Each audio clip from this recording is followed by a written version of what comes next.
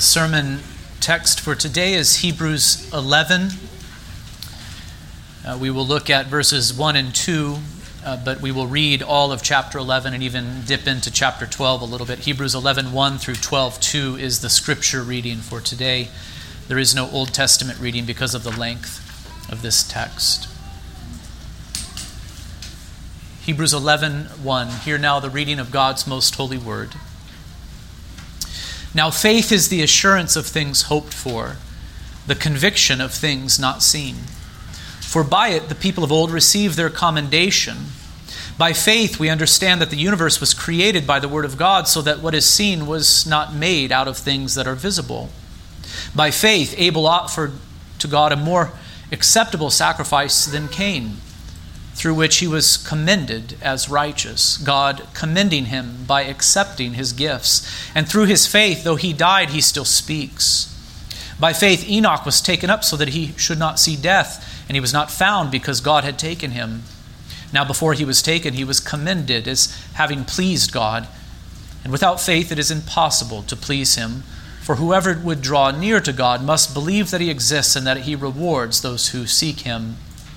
By faith Noah, being warned by God concerning events as yet unseen, in reverent fear constructed an ark for the saving of his household.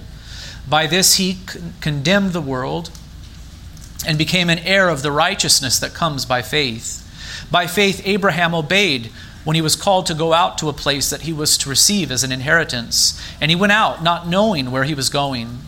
By faith he went to live in the land of promise, as in a foreign land, living in tents with Isaac and Jacob, heirs with him of the same promise.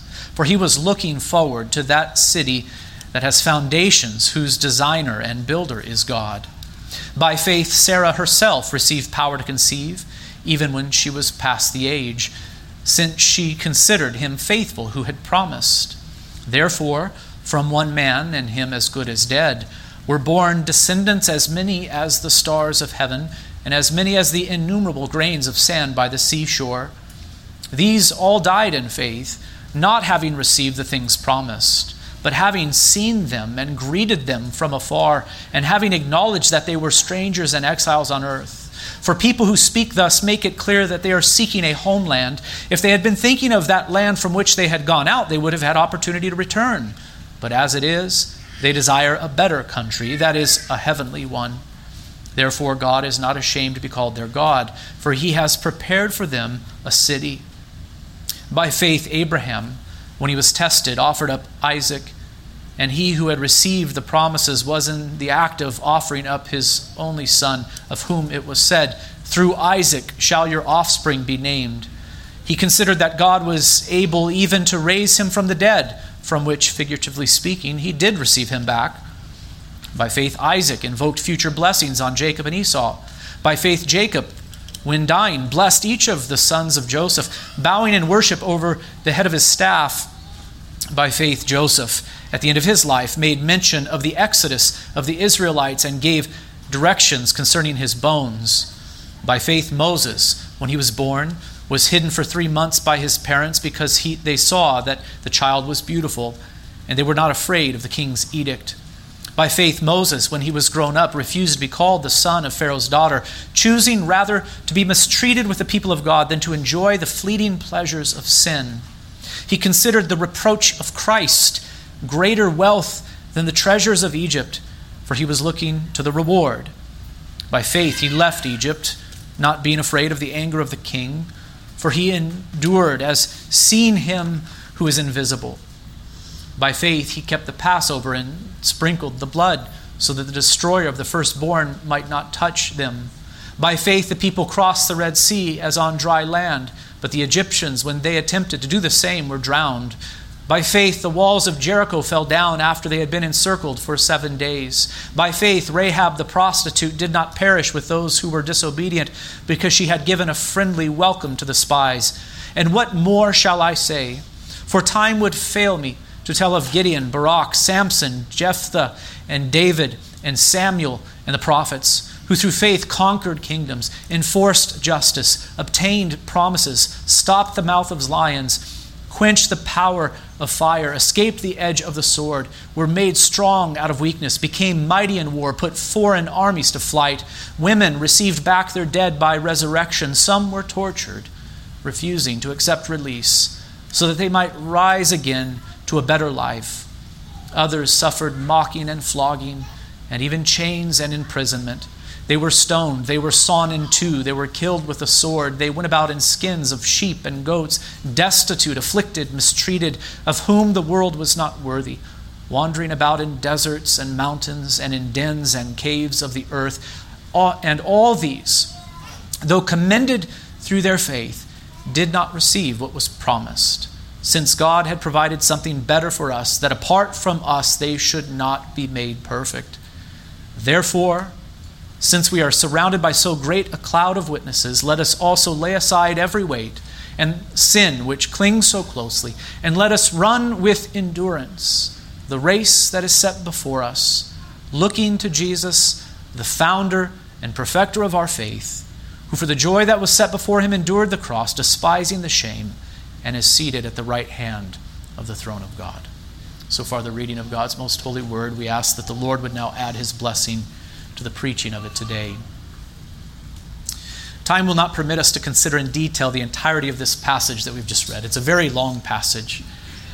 I'll eventually focus my attention on verses 1 through 2 of Hebrews 11, and I'll make passing references to the remainder of the text throughout the sermon. If you have not already guessed it, the subject of today's sermon is faith. Now, remember what Paul said at the conclusion of 1 Corinthians 13, which we considered 2 Sundays ago. So now faith, hope, and love abide, these three, but the greatest of these is love. In the past 2 Lord's days, I've exhorted you to love one another, to hope in God, and today I wish to encourage you to persevere and to grow in your faith. For these 3 things remain: faith, hope, and love. And they are vital to the Christian sojourner. If we wish to sojourn well in Christ, if we wish to persevere and to serve the Lord faithfully all the days of our life as we sojourn in this world, we must be strong in faith, hope, and love. So what is faith? Stated simply, faith is trust. And we know that faith is the instrument whereby sinners receive the gift of salvation. We talk about this a lot, don't we? How are we saved? We are saved by the grace of God. We are saved because of what Christ has accomplished for us, but we are saved through faith. Faith is the instrument by which we are saved. How can a sinner be right with God, have the forgiveness of sins and life everlasting? Can he gain that through law-keeping, by doing good works, or by performing some religious duty? The Scriptures are so very clear that salvation cannot be earned by us, but must be received by faith. Salvation is a gift from God. It cannot be earned. As the Apostle Paul teaches, if salvation were earned, it would not be a gift, but it would be a wage. You can see Romans 4 about that. Wages are earned, but gifts are freely given and they are received. A gift is received. And because salvation is a gift from God, it must also be received from him. It cannot be earned. And so, faith is the instrument whereby sinners received this gift of salvation. Faith is the open hand by which we receive the free gift of God offered to us in Christ Jesus. Can you picture it now? Faith is the open hand by which we receive the free gift of God offered to us in Christ Jesus. So faith, I am saying, is trust. And to be saved, sinners must trust not in themselves, not in their own works, nor in any other created thing, but in Christ alone. And why must sinners trust in Christ alone for their salvation? And the answer is this: because he has earned it for us. Christ has earned it. Christ has earned life eternal. He has earned our salvation. He has lived a perfect life of obedience for us. He paid the price for our sins by dying in our place. He rose from the dead for us. He ascended to the Father for us, and he will return for us. Jesus is the way, the truth, and the life. No one comes to the Father except through him. He has earned our salvation, and so we must trust in him to receive it. Faith is the open hand by which we received this gift of salvation from God. This is what the Scriptures so clearly teach. Consider Philippians 3:8-9. Paul says, "Indeed, I count everything as loss because of the surpassing worth of knowing Christ Jesus my Lord. For his sake I have suffered the loss of all things and count them as rubbish, in order that I may gain Christ and be found in him, not having a righteousness of my own that comes from the law, but that which comes through faith in Christ, the righteousness from God that depends on faith." It's so clear here. How can I be righteous before God? It's not a righteousness that is in me, but it is a righteousness that I receive. It is the righteousness of Christ received through faith, the apostle says. Consider Romans 3:21-24. Here Paul says, "But now the righteousness of God has been manifest apart from the law, although the law and the prophets bear witness to it, the righteousness of God through faith in Jesus Christ for all who believe.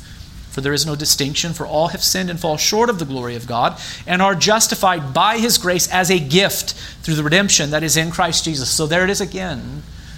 How can we be made right with God? It is only through faith in Christ. His righteousness must be given to us. We must receive this gift from him. And then, yet again, in Ephesians 2:8-9, the Apostle Paul says, "For by grace you have been saved through faith. And this is not your own doing. It is the gift of God, not a result of works, so that no one may boast." So Christ has earned our salvation. This he did long ago. But we come to be saved through faith. And this faith is itself the free gift of God. Through faith, through faith, through faith.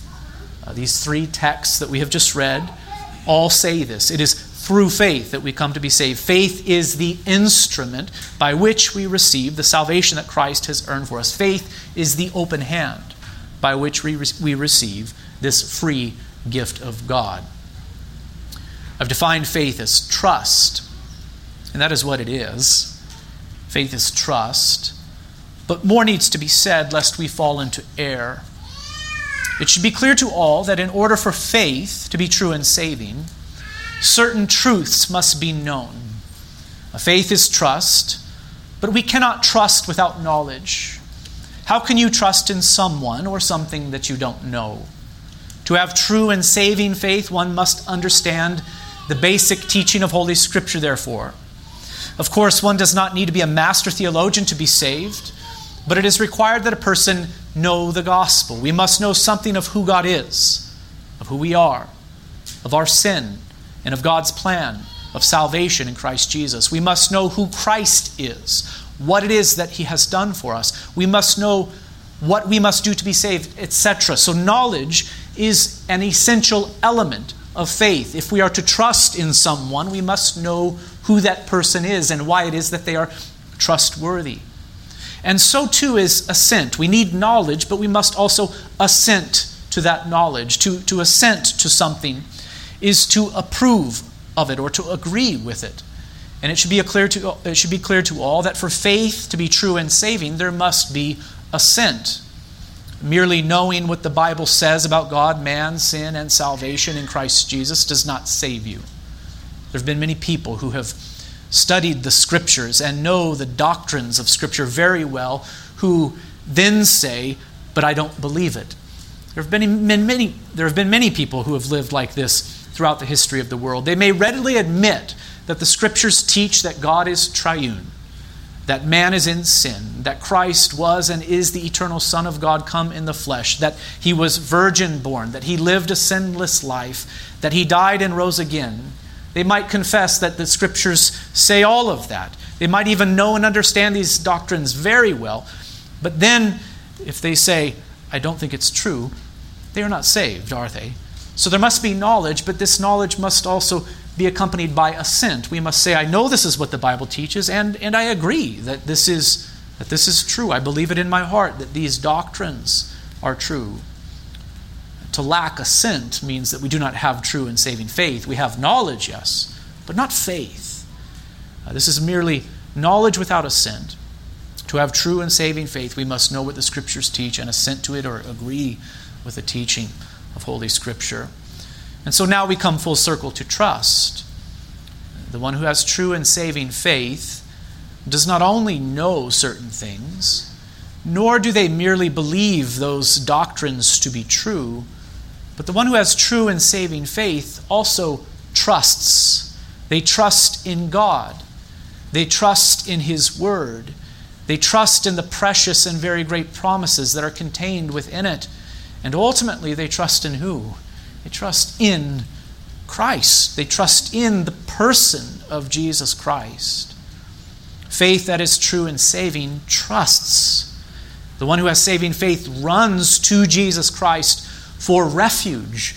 The one who has true and saving faith depends upon Him, rests in Him for the forgiveness of sins and for life everlasting. For God so loved the world that He gave His only Son, that whoever believes in Him should not perish, but have eternal life. You see, this is not merely believing things about Him, but this is believing in Him. This is depending upon Him and resting in Him, running to Him for refuge and for safety, for salvation. It is not merely facts about Jesus that must be believed. No, we must actually believe in Jesus. That is to say, we must trust in Him. So it is possible then for someone to know the Bible very well and to even assent to the teaching of Scripture, saying, I agree it is true, but to not have saving faith because there is no trust in their heart. Can you imagine how this scenario could play out? People reading their Bibles, saying, yes, I believe all of this to be true, but yet in their heart, in their mind, they trust in themselves still, in their own righteousness, in their own good works. Perhaps they trust in the church. Perhaps they trust in their religious devotion.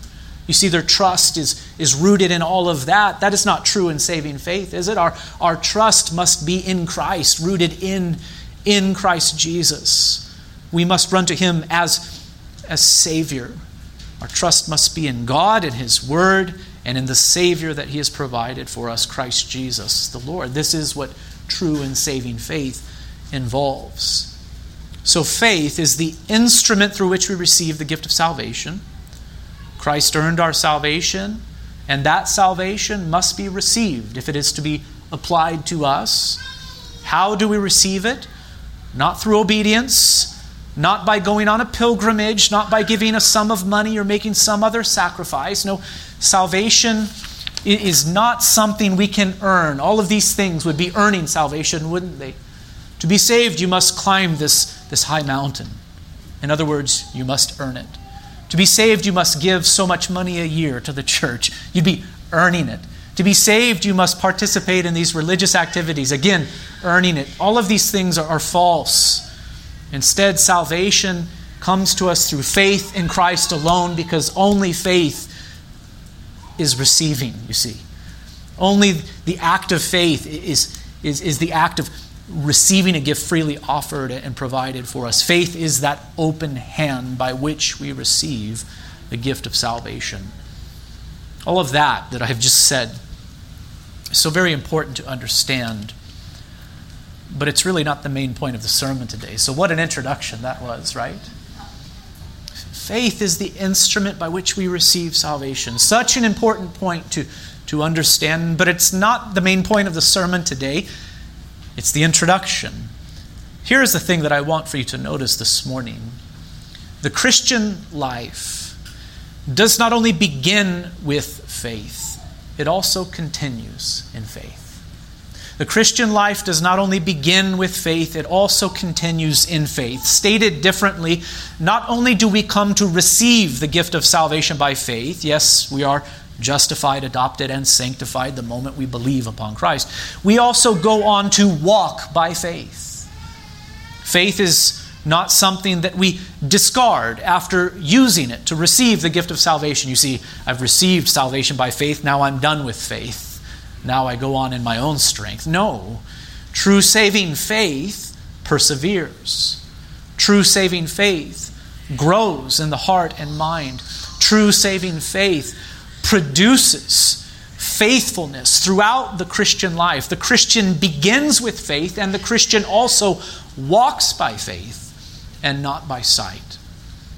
Really, this is the focus of Hebrews 11. This passage is all about faith, but it's not so much about the doctrine of justification by faith alone. Instead, it is about the product of faith in the life of the believer. Faith, that is true and saving faith, will persevere, and it will produce faithfulness in the life of the believer. In other words, faith that is true and saving will remain in the heart of the believer. It will grow and it will produce the fruit of lasting obedience. And this is what Hebrews 11 is all about. Not so much the faith that receives salvation, but the faith that continues in it and grows. It is one and the same faith, of course. These are not two different faiths, but one and the same. We trust in the same God, the same promises, and the same Savior from beginning to end. But the perspective is a little bit different. The faith that receives the gift of salvation in the beginning may be described as a hand held out, but the faith that is described here in Hebrews 11 looks more like a walk. I wonder if you can see the difference between these two aspects of faith. First, faith receives, then faith walks. True saving faith will involve both of these things. First, we receive Christ by faith, but then we walk in Him. And this is what Paul exhorts us to do in Colossians 2, 6 through 7. Here now, Paul, therefore, he says to the church in Colossae, therefore, as you received Christ Jesus the Lord, so walk in Him, rooted and built up in Him, and established in the faith, just as you were taught, abounding in thanksgiving. Do you see that here in Colossians? That is Paul's concern. He's writing to Christians in this town, and he's saying to them, just as you received Christ Jesus the Lord, by faith at the beginning, so now walk in Him. Evidently, this is a problem for Christians. Evidently, this is a tendency of ours to start out in faith and then to slack off, to grow weary, to lack perseverance. And so Paul is exhorting the church in Colossae to do this very thing, to continue on in the faith, to walk in Christ, rooted and built up and established in the faith, just as they were taught to do. Now, it is important to distinguish between the receiving and the walking. We are saved, justified, adopted, and sanctified, not by the walking, but by the receiving alone. Did you just hear me there? What are we saved by? Are we saved by the receiving, or are we saved by the walking? We are saved only by the receiving. Remember, salvation is a gift. It's not earned. If I were to say to you, salvation is received by the walking, then I would be saying to you, you must earn it. No, salvation is received only. It is received by faith alone, because it is a gift. But this same faith that receives the free gift of salvation will surely produce a faithful walk in us. So the receiving and the walking must be distinguished, but they cannot be divorced from one another. And again, this is why Paul said, therefore, as you received Christ Jesus the Lord, so walk in Him. They cannot be divorced from one another. The one will produce the other. We are to continue on in Christ Jesus, being rooted in Him, built up in Him, and established in the faith, just as we were taught, abounding in thanksgiving. Now, I'm afraid that many in our day emphasize the receiving, but neglect to talk about the walking. Have you noticed this to be true? And so they are called to maybe walk down an aisle and to say a prayer, but they forget to urge them, and I have in mind religious leaders today, to walk with Christ from that day forward. These are urged to believe in Christ, but they are not urged to then walk with Christ according to the Scriptures. The one who receives Christ Jesus as Lord is then to serve Him as Lord all the days of their life. Those who believe in Christ are to be baptized. They're to be taught to observe all that He has commanded. These are to join themselves to Christ's church. These are to have Jesus as Lord. And do not forget the warning of Christ. On that day, many will say to me, Lord, Lord, did we not prophesy in your name and cast out demons in your name and do mighty works in your name? And then I will declare to them, I never knew you.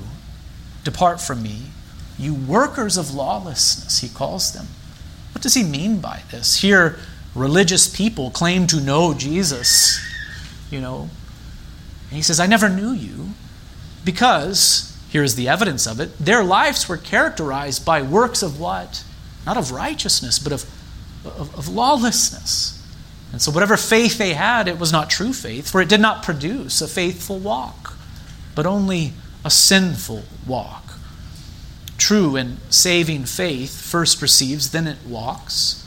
We are saved through the receiving only, and not by the walking, but true faith will produce a faithful walk. If there is no faithful walk, then one should not be sure of true and saving faith. The focus of Hebrews 11 is not the open hand of faith, but the walk of faith.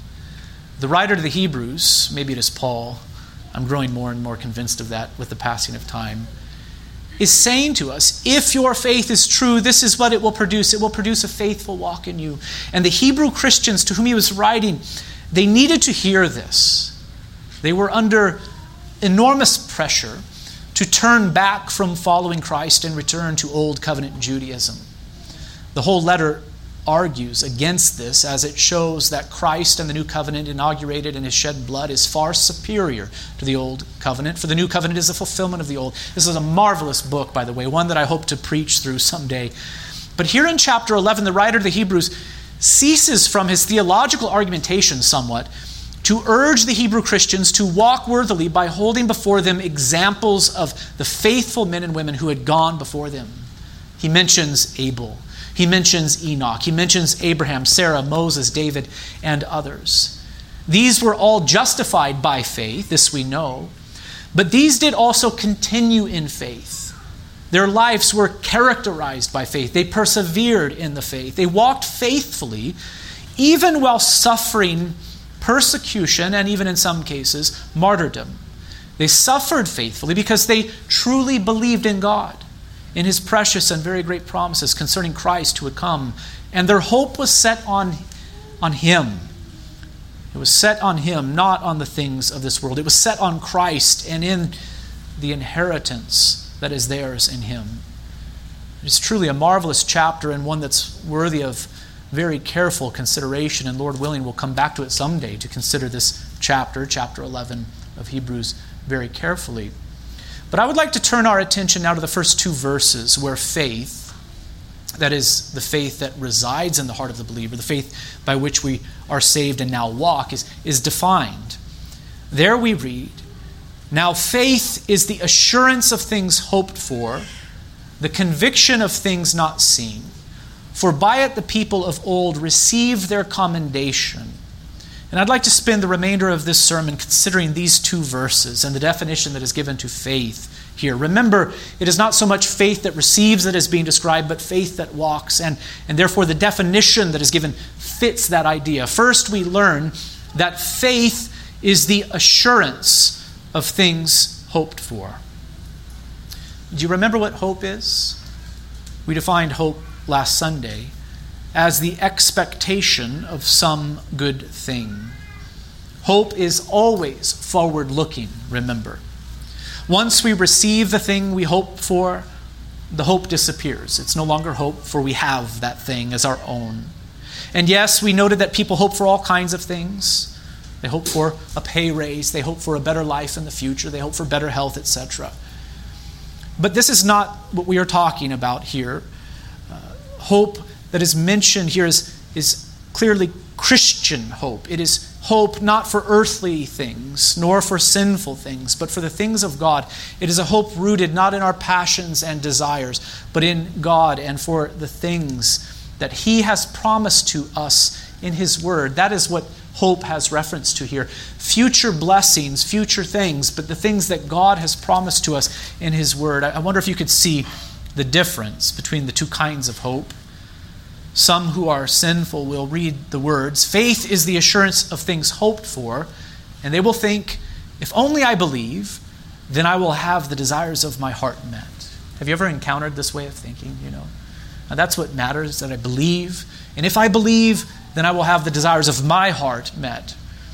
And it is no wonder that so many feel as if God has let them down in this life. They hoped in God for a time, but instead of hoping in God, believing that He would accomplish His will and keep His promises, they hoped that God would accomplish their will and fulfill their desires. And so it is no wonder they are disenchanted now, for they have expected things from God which He never promised. This is such a problem in the world, of course. It's even a problem within the church. People hope for things that God has never promised. And then they are disappointed when things don't go as they expected them to go. You may read the remainder of Hebrews 11 again to see what these people of old hoped for. What did they hope for? You'll quickly see that it was not earthly comfort, it was not prosperity, it was not safety. If this is what they hoped for, then they would not have followed after God because they suffered in this world. No, their hope was set in God, in Christ, and in the life to come. Their hope was rooted in God and in His Word, in the promises that He has made. And that is why they endured much suffering, you see. Abel hoped in Christ and for the forgiveness of sins that is found in him when he offered up that bloody sacrifice on the altar in obedience to the command of God. He knew that the forgiveness of sins would come through bloody atonement, and so he worshiped God according to God's command and with faith in his heart. God received him, and his brother, being driven by jealousy, killed him. Abel's hope was not set here on earth, but in God and in the Christ that he had promised. Abraham forsook the pleasures of this world. By faith he went to live in the land of promise, as in a foreign land, living in tents with Isaac and Jacob, heirs with him of the same promise. Do you hear that word? Promise. A reference to the promises that God had made. For he was looking forward to the city that has foundations, whose designer and builder is God. What an interesting phrase there. What was this promise that Abraham believed in? It was the promise of God given to him earlier. And what city was he looking forward to? Not an earthly city, but the new heavens and new earth later on that is made clear in Hebrews 11. The hope mentioned in verse 1 has to do not with any and every wish of ours, but hope in the promises of God concerning a Savior, the forgiveness of sins, and the new heavens and new earth. Again, hear it. Abraham did what he did. He walked by faith because he understood and hoped in the promises of God and looked forward to the city that has its foundations, whose designer and builder is God. Again, see the remainder of Hebrews. In this chapter, see Hebrews 12:22 and 13:14 to know that this is no reference to an earthly city, but to the heavenly Jerusalem, to the new heavens and new earth. So it was this hope set in the promises of God concerning things eternal that propelled Abraham to live as he lived. By faith, Moses, when he was grown up, refused to be called the son of Pharaoh's daughter. Now, just think of this for a moment. You remember Abraham was born a Hebrew, but he was adopted into Pharaoh's own family. What did I say? I meant Moses. Thank you. Appreciate that. Moses. I mean, he was living a life of pure luxury there in Egypt. Wealthy beyond our wildest imaginations, you know. And he turned it all down, choosing rather to be mistreated with the people of God than to enjoy the fleeting pleasures of sin. Listen to this. Hebrews 11. He considered the reproach of Christ greater wealth than the treasures of Egypt, for he was looking to the reward. The reproaches of Christ wasn't born yet, right? But that's what Moses was hoping in. The Christ, the Messiah that had been promised to Adam and to Abraham.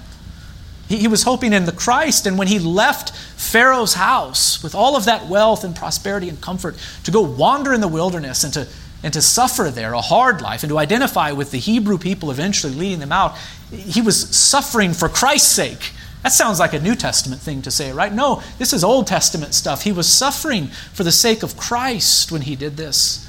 Again, my point is, his hope was not in earthly things, but in God and in the promises of God concerning a Redeemer to come in the new heavens and new earth that would be earned by that Redeemer, the Messiah, the Christ.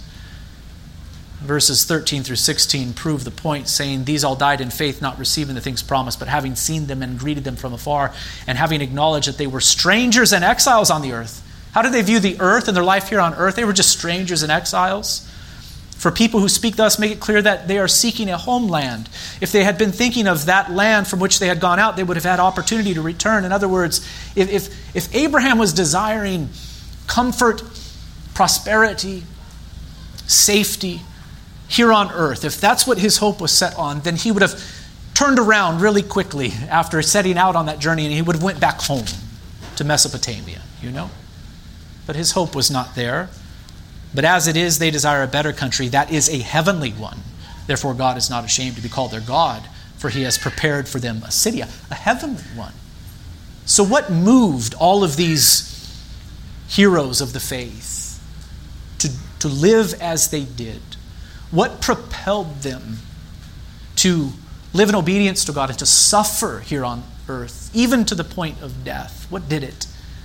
It was this hope that they had in God and in the promises of God. It was this faith that they possessed. Clearly, when the writer of the Hebrews speaks of hope, he does not mean whatever hopes and dreams happen to reside within our heart, but rather the believer's hope in God and the promises of God in Christ and of all the benefits that he has earned for us. The hope that is mentioned here is hope in something particular. It is not nebulous and undefined hope, nor is hope determined by the passions and pleasures of fallen men. No, it is hope in God and in his precious and very great promises in Christ and what he has earned for us. Now, I belabor this point a little, maybe a lot, because I do believe this is a real problem today. Men and women have gotten the impression that God has promised them things like health, wealth, and prosperity in this life, which he has not. He has promised to protect us from all harm, they think. And then when my loved one dies or my health deteriorates, I begin to struggle, right? Because I have believed a lie. You begin to struggle physically. You begin to struggle financially. And you come to this conclusion because you have believed a lie. God has let me down. He has not kept his promises to me. What is the problem with this way of thinking? Simply this: never has God promised his people health, wealth, and prosperity. Never has he promised to keep them from all harm. I wonder if you've ever read the scriptures, friends. Did you hear about what happened to Abel? Have you considered the trouble that Abraham and David faced? Think of what the prophets of old endured. Think of how the world treated Christ. Think of how the world treated his apostles. So no, the problem is not with God and his faithfulness, but with you and your expectations. He will keep every one of his promises. Not one will fail. But you need to pay careful attention to what he has said in his word. Christ was very honest with us. He spoke to his disciples in this way, I think, to guard them against unrealistic expectations, saying, I have said these things to you, that in me you may have peace. In the world you will have tribulation, but take heart, I have overcome the world. That's very honest, isn't it? Just so you don't get the wrong idea, disciples of mine. In the world you're going to have tribulation. The new heavens and new earth are not here yet. Okay. You're going to sojourn, you will suffer, some of you will die because of your testimony from me. But take heart, I have overcome the world. I'm victorious over all of these things. If I tell my child I will take them to get ice cream today, I'm not committing to anything. And then I do not, okay? Then I am rightly accused of letting them down, of being unfaithful, unreliable. But if I make no such commitment, then I cannot be accused of letting them down. Their disappointment may be real, but they have no right to accuse me of unfaithfulness, and so it is with you and God. Perhaps you have experienced great heartaches and disappointments in this life. The sorrow that you feel concerning those things is perfectly legitimate. Perfectly legitimate. And it is right for you to take that sorrow, that heartache, to God. Run to him with it. But I am sure of this, you will not come to him if you think he is the one who has let you down, will you? Instead, your heart will grow hard towards God, and you will run away from him. So be very careful to understand what God has promised you and what he has not, lest you blaspheme the name of God by imputing unfaithfulness to the one who is ever faithful. Be very careful about this. So then, hope in this passage has reference to God and to the promises of His Word. And we are told that faith is the assurance of things hoped for. Faith is the assurance of things hoped for. So there is a relationship between faith and hope. Clearly, that is the case. Hope is forward-looking. It is the expectation of having something good. In this case, it is the expectation of fellowship with God in the new heavens and earth through Christ. So the things that we hope for are often the future, but faith is the present assurance of these things that we hope for. Faith reaches out and grabs a hold of these future blessings and brings them into our hearts so that they are in fact ours today. There's a relationship between faith and hope, but they're not the same thing. Hope is often the future, but faith grabs a hold of these future blessings and promises, these future hopes, and brings them into the present so that they reside really and truly in our hearts now, today. Faith is the assurance today of things that we hope for in the future. That is the ESV's rendering of the Greek. Faith is the assurance of things hoped for. It's a fine translation. I'm not being critical of it. But I think I do prefer the New King James in this instance, which I grew up with. Now, faith is the substance of things hoped for, the New King James says. When will we enjoy the substance of the things that we hope for? It's kind of a trick question, actually. When will we enjoy the substance of the things that we hope for? Well, ultimately, we will only enjoy the substance of the things that we hope for when they come. We will enjoy the substance of the new heavens and new earth when we are there with God and in His presence. We will enjoy all of that then. But what Paul is saying to us here, or the writer of the Hebrews, whichever you prefer, he's saying to us that what faith does is it takes these future hopes that are off in the distance from us, and it grabs a hold of them and brings them into the present, into our heart now, so that we have the substance of them today. That is what faith does. When will we enjoy the substance of these things that we hope for? Well, when they come, but we hope. But by faith, we have these things as ours even now. By faith, the believer enjoys the substance of these future blessings today. I think this is marvelous to consider. And I think you can see how faith in the heart will produce a faithful walk in us. Because we will not be living for the things of this earth, but we will be living for the world to come, these hopes that are ours even now. The apostle then goes on to add these words, faith is the conviction of things not seen. This statement is very similar to the previous one, but it's not exactly the same. Things not seen. That encompasses more than the phrase things hoped for. We do not see the things that we hope for with our eyes, do we? We hope for the new heavens and new earth. Do you see them yet? No, they're invisible to us. We hope for the glory of God, enjoying His presence forever and ever. Do you see that now? No, we don't see the glory of God manifest now. We hope for things, and we do not see them. But there are other things that we do not see either, things that have happened in the past and things that are even present realities. Consider, for example, the creation of the world. Were you there to witness the creation of the world? You were not. No one was, in fact. Not even the angels were there to witness that immediate creation of the heavens and the earth. Only God was there. So these are things that we do not see. They're not future hopes. They're events that took place in the past. But do you believe that God created the heavens and earth in 6 days and on the seventh day rested? Yes, we believe it because by faith, we have this assurance of things that we do not see.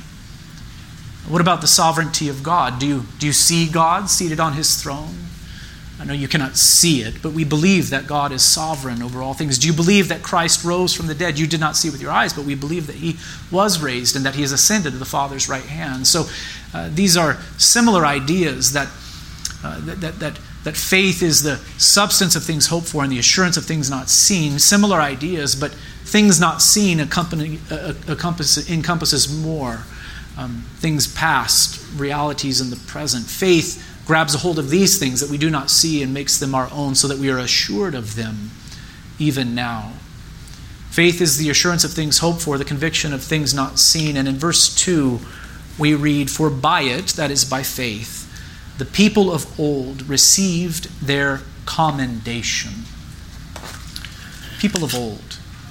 That also might be translated as elders, and the context makes it clear who the writer is referring to. He means the faithful who lived under the Old Covenant, under the Old Testament, in times past. And what follows is a sampling of them: Abel, Enoch, Noah, Abraham, Sarah, etc. But the point is this: these Old Covenant saints received their commendation from God by faith. That is how they did it. They lived with this assurance of things hoped for and this confidence of things not seen, and it produced a faithful walk in them, leading to commendation from God. Other translations say approval, or a good testimony, or a good report. Again, this is not about justification. This is about a faithful walk. This is about God looking down upon the life of Abel, looking down upon the life of Noah and of Abraham, and commending them for their faithfulness. What produced the faithful walk in them? What produced it? It was this substance of things hoped for in their heart, faith, that produced it. It was this assurance of things not seen, faith, that produced the faithful walk. If I put it into question form, it'll become very clear what propelled these people of old, again, Abel, Enoch, Noah, Abraham, Sarah, and all the rest, to live these faithful lives that God commanded and approved of and commended. It was faith in their hearts. These people really hoped in the promises of God, so much so that they possessed the substance of those promises in their hearts, even as they sojourned on earth. They were truly convinced of God's promises, of the coming of Christ, of the salvation that He would bring, and of the new heavens and new earth. In fact, they were convinced of many other things that they could not see with their physical eyes: the creation of the heavens and earth out of nothing, the existence of God and His sovereignty over all things, etc. They had faith. They had real deal faith in their hearts. And they walked by this faith and not by sight. To bring all of it home, brothers and sisters, I will ask you this: who in their right mind would choose to endure persecution or even martyrdom, to abandon the treasures and pleasures of this world, to stand alone with the whole world against you, and for the sake of Christ? Who in their right mind would choose to do this? Answer: only those who have real deal faith. If you do not have the assurance of the precious and very great promises of God in your heart, and if you are not convinced of the truthfulness of the things that God has revealed in His Word, things that you cannot see with your physical eyes, then you will not walk faithfully, my friends. You will not. You will not persevere in the face of hardship, in the face of persecution, and neither will you be commended by God. You may appear to walk faithfully for a time, but the trials and tribulations of this life, or the threats of the loss of the treasures and pleasures of this world, will soon derail you. They will. And so, brothers and sisters, the message is this: be sure that you are strong in the faith today. Be sure that you are strong in the faith today. That is what Paul commands in 1 Corinthians 16:13, saying, "Be watchful, stand firm in the faith, act like men, be strong." What a wonderful exhortation here. Be watchful, stand firm in the faith, act like men, be strong, he says to the church in Corinth. Yes, faith is a gift from God, but the Scriptures do also call us to grow strong in the faith and to persevere in it. And this will require you to examine yourself. Paul commands this in 2 Corinthians 13:5, saying, "Examine yourselves to see whether you are in the faith." Examine yourselves. Test yourselves, he says. The Lord's Day Sabbath is a wonderful day for self-examination. And so examine yourselves today to see whether you are in the faith. Is your faith strong or is it weak? And be resolved, brothers and sisters, to continue in the faith steadfast. Paul commands this in Colossians 1:21 through 23, saying, "And you who were once alienated and hostile in mind, doing evil deeds, He has now reconciled in his body of flesh by his death, in order to present you holy and blameless and above reproach before him, if indeed you continue in the faith, stable and steadfast, not shifting from the hope of the gospel that you heard, which has been proclaimed in all creation under heaven, and of which I, Paul, became a minister. So persevere, brothers and sisters. Yes, I do know this is true. God will preserve all who are in him. But he will do this in part through the exhortation of the Scriptures to persevere. And so I do say to you what the Scriptures say. Persevere in Christ. Continue in the faith, stable and steadfast, not shifting from the hope of the gospel that you have heard. And so then how can you grow strong in the faith? One, by knowing God's word and the precious and very great promises that are contained within it. Read God's word, brothers and sisters. Be eager to hear the word preached and taught. If you wish to grow stronger in the faith, then take advantage of every opportunity to hear the word of God read, preached, and taught. So then faith comes by hearing, and hearing by the word of God. Romans 10:17 says. This is the teaching of Scripture. How does faith come? How does it grow? By hearing, and hearing by the word of God. So whatever was written in former days was written for our instruction, that through endurance and through the encouragement of the Scriptures we might have hope. That is Romans 15:4. How does our hope and our faith grow? It's through the Scriptures.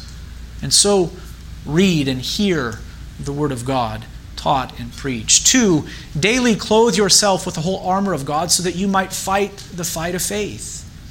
And we know that it's through prayer that we clothe ourselves for this battle. And so I say to you, brothers and sisters, clothe yourself with the armor of God daily, and be sure that you're praying daily. Pray throughout the day. Say, Lord, I believe. Help my unbelief, O Lord. Strengthen my faith. 3, be mindful of the schemes of the evil one, whose highest aim it is to destroy whatever faith you have. Do not be naive concerning his schemes. And lastly, lean upon one another in the church. This is our responsibility within the church, one of them at least, to encourage one another in the faith. Paul and his companions traveled from region to region and from church to church to minister the word of God in those places. And I'd like for you to listen to how his ministry is described in Acts 14:21. And with this we close. When they had preached the gospel to that city and had made many disciples, they returned to Lystra and to Iconium and to Antioch, to the churches there. And this is what they did. They strengthened the souls of the disciples, encouraging them to continue in the faith, and saying that through many tribulations we must enter the kingdom of God. Dear brothers and sisters, let us continue in the faith, for faith is the assurance of things hoped for, the convictions of things not seen, and by it we will receive our commendation from God. Let's bow together for a word of prayer. Father in heaven, we thank you for the gift of faith. We thank you for drawing us to faith in Christ. We thank you for the justification that is ours, the adoption that is ours, the sanctification that is ours in him. And we do ask that you would help us, O God, as your children, to walk worthily in this world. Help us to walk by faith and not by sight. Lord, we confess to you that we believe, and we ask, O Lord, that you would help our unbelief, O Lord. Strengthen our faith so that it might produce a faithful walk within us, even in the face of difficulty, O God. May our hope be in you and in you alone, the precious promises of your word, and in Christ who has earned our salvation for us. It's in his name that we pray, and all of God's people say, amen.